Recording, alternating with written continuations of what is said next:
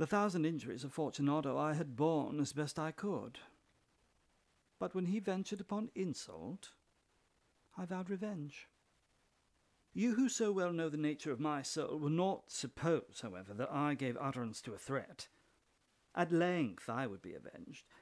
This was a point definitely settled.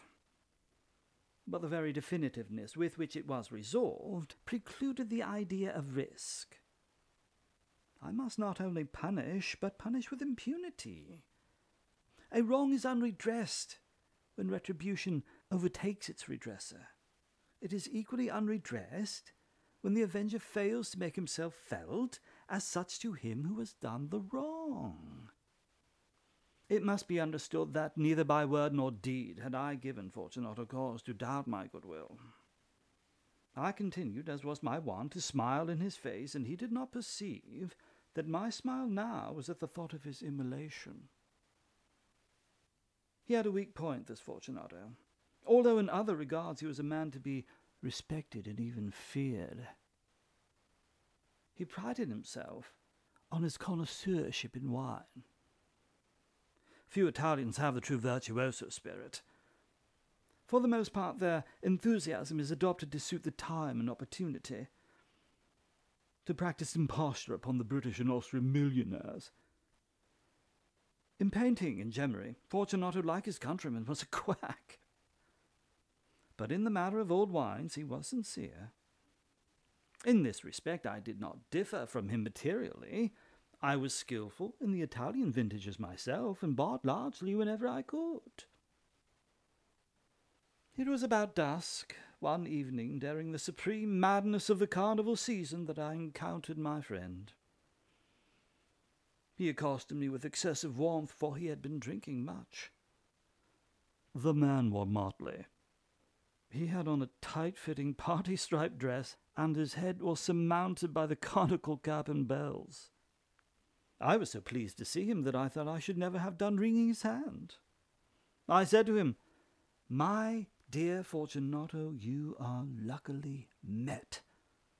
How remarkably well you are looking today! But I have received a pipe of what passes for Amontillado, and I have my doubts." "How?" said he. "Amontillado? A pipe? Impossible, and in the middle of the carnival." "I have my doubts," I replied, "and I was silly enough to pay the full Amontillado price without consulting you in the matter. You were not to be found, and I was fearful of losing a bargain." "Amontillado?" "I have my doubts." "Amontillado?" "And I must satisfy them." "Amontillado?" "As you are engaged, I am on my way to Lucrece.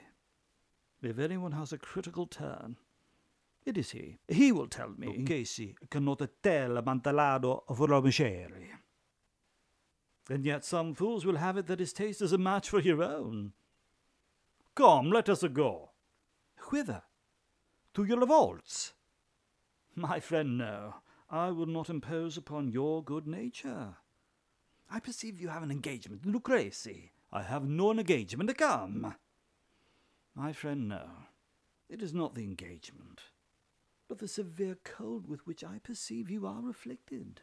The vaults are insufferably damp. They are encrusted with nitre." "Let us go nevertheless. The cold is merely a nothing. Amontillado, you have been imposed upon. And as for Lucrece, he cannot distinguish sherry from Amontillado." Thus speaking, Fortunato possessed himself of my arm, putting on a mask of black silk, and drawing a roquelaire closely about my person, I suffered him to hurry me to my palazzo. There were no attendants at home. They had absconded to make merry in honour of the time. I had told them that I should not return until the morning, and had given them explicit orders not to stir from the house. These orders were sufficient, I well knew, to ensure their immediate disappearance, one and all, as soon as my back was turned. I took from their sconces 2 flambeaux, and giving one to Fortunato, bowed him through several suites of rooms to the archway that led into the vaults. I passed down a long and winding staircase, requesting him to be cautious as he followed. We came at length to the foot of the descent, and stood together on the damp ground of the catacombs of the Montresors. The gait of my friend was unsteady, and the bells upon his cap jingled as he strode. "The pipe," said he. "It is farther on," said I. "But observe the white webwork which gleams from these cavern walls." He turned towards me, and looked into my eyes with two filmy orbs that distilled the rheum of intoxication. "Nitre?" he asked at length. "Nitre," I replied. "How long have you had that cough?"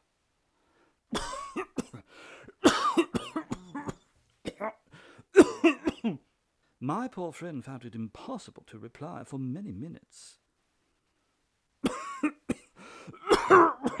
"It is nothing," he said at last. "Come," I said with decision. "We will go back. Your health is precious. You are rich, respected, admired, beloved. You are happy, as once I was. You are a man to be missed. For me it is no matter. We will go back. You will be ill, and I cannot be responsible. Besides, there is Lucrece." "Enough," he said. "The cough is a mere nothing. It will not kill me. I shall not die of a cough." "True, true," I replied. "And indeed I had no intention of alarming you unnecessarily. But you should use all proper caution. A draught of this medoc will defend us from the damps." Here I knocked off the neck of a bottle which I drew from a long row of its fellows that lay upon the mould. "Drink," I said, presenting him the wine. He raised it to his lips with a leer. He paused and nodded to me familiarly, while his bells jingled. "I drink," he said, "to the buried that repose around us." "And I, to your long life." He again took my arm, and we proceeded. "These vaults," he said, "are extensive." "The Montresors," I replied, "were a great and numerous family." "I forget your arms." "A huge human foot d'or, in a field azure. The foot crushes a serpent rampant whose fangs are embedded in the heel." "And the motto?" "Nemo me impune lacessit." "Good," he said. The wine sparkled in his eyes, and the bells jingled. My own fancy grew warm with the medoc. We had passed through walls of piled bones, with casks and puncheons intermingling into the inmost recesses of the catacombs. I paused again, and this time I made bold to seize Fortunato by an arm above the elbow. "The nitre," I said. "See, it increases. It hangs like moss upon the vaults. We are below the river's bed. The drops of moisture trickle among the bones. Come, we will go back ere it is too late. Your cough." "It is nothing," he said. "Let us go on. But first, another draught of the medoc." I broke and reached him a flagon de Grave. He emptied it at a breath. His eyes flashed with a fierce light. He laughed and threw the bottle upwards with a gesticulation I did not understand. I looked at him in surprise. He repeated the movement, a grotesque one. "You do not comprehend," he said. "Not I," I replied. "Then you are not of the Brotherhood." "How?" "You are not of the Masons." Yes, I said. Yes. "You, impossible, a Mason." "A Mason?" I replied. "A sign," he said. "A sign." "It is this," I answered, producing a trowel from beneath the folds of my roquelaire. "You jest," he exclaimed, recoiling a few paces. "But let us proceed to the Amontillado." "Be it so," I said, replacing the tool beneath the cloak and again offering him my arm. He leaned upon it heavily. We continued our route in search of the Amontillado. We passed through a range of low arches, descended, passed on, and descending again arrived at a deep crypt, in which the foulness of the air caused our flambeau rather to glow than flame. At the most remote end of the crypt there appeared another less spacious. Its walls had been lined with human remains, piled to the vault overhead, in the fashion of the great catacombs of Paris.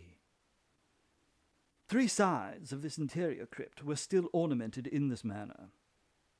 From the 4th side the bones had been thrown down, and lay promiscuously upon the earth, forming at one point a mound of some size. Within the wall thus exposed by the displacing of the bones, we perceived a still interior recess, in depth about 4 feet, in width 3, in height 6 or 7. It seemed to have been constructed for no especial use within itself, but formed merely the interval between 2 of the colossal supports of the roof of the catacombs, and was backed by one of their circumscribing walls of solid granite.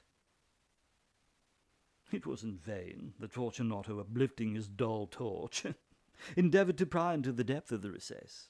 Its termination the feeble light did not enable us to see. "Proceed," I said.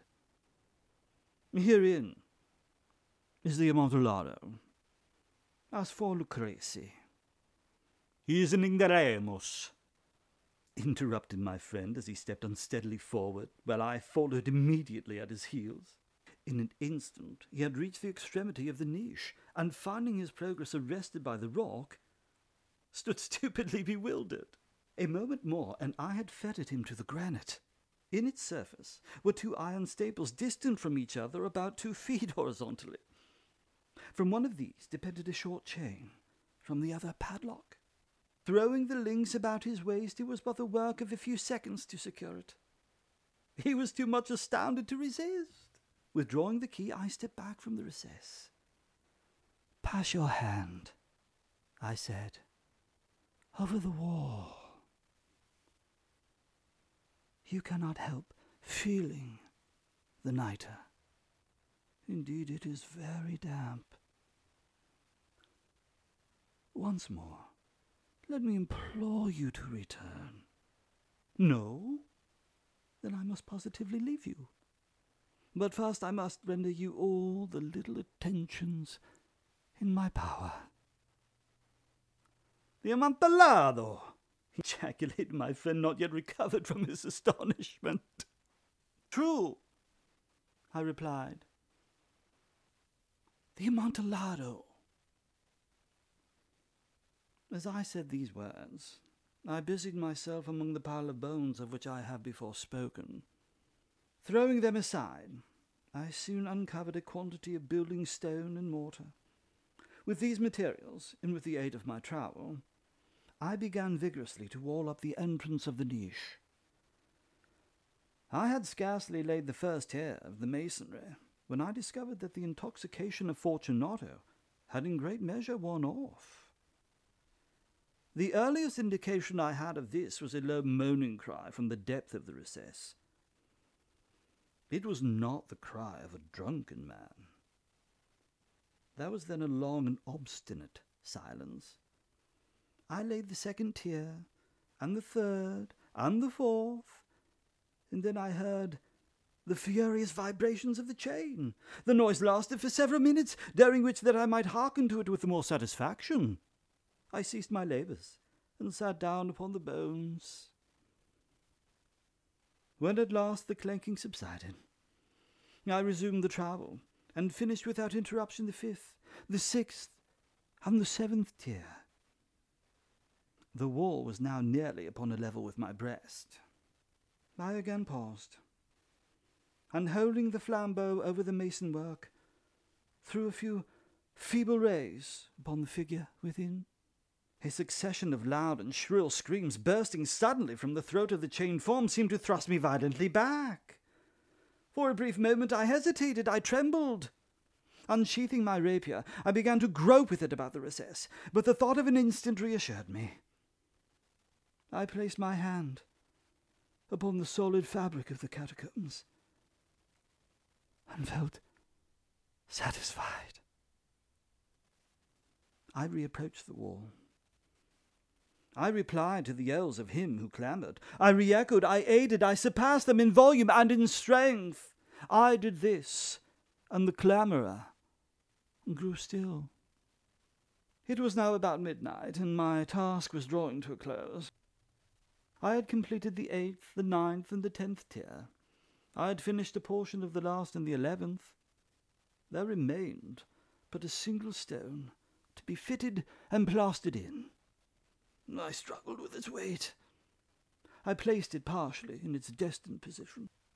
But now there came from out the niche a low laugh that erected the hairs upon my head. It was succeeded by a sad voice, which I had difficulty in recognizing as that of the noble Fortunato. The voice said, "A very good joke indeed. An excellent jest. We shall have many a little laugh about it at the palazzo. Over our wine." "The Amontillado," I said. Yes, the Amontillado. But is it not getting late? Will they not be awaiting us at the palazzo, the lady Fortunato and the rest? Let us be gone." "Yes," I said. "Let us be gone." "For the love of God, Monteleso!" "Yes," I said, "for the love of God." But to these words I hearkened in vain for a reply. I grew impatient. I called aloud, "Fortunato!" No answer. I called again, "Fortunato!" No answer still. I thrust the torch through the remaining aperture and let it fall within. There came forth in reply only a jingling of the bells. My heart grew sick on account of the dampness of the catacombs. I hastened to make an end of my labour. I forced the last stone into its position. I plastered it up. Against the new masonry I re-erected the old rampart of bones. For the half of a century no mortal has disturbed them. In pace requiescat.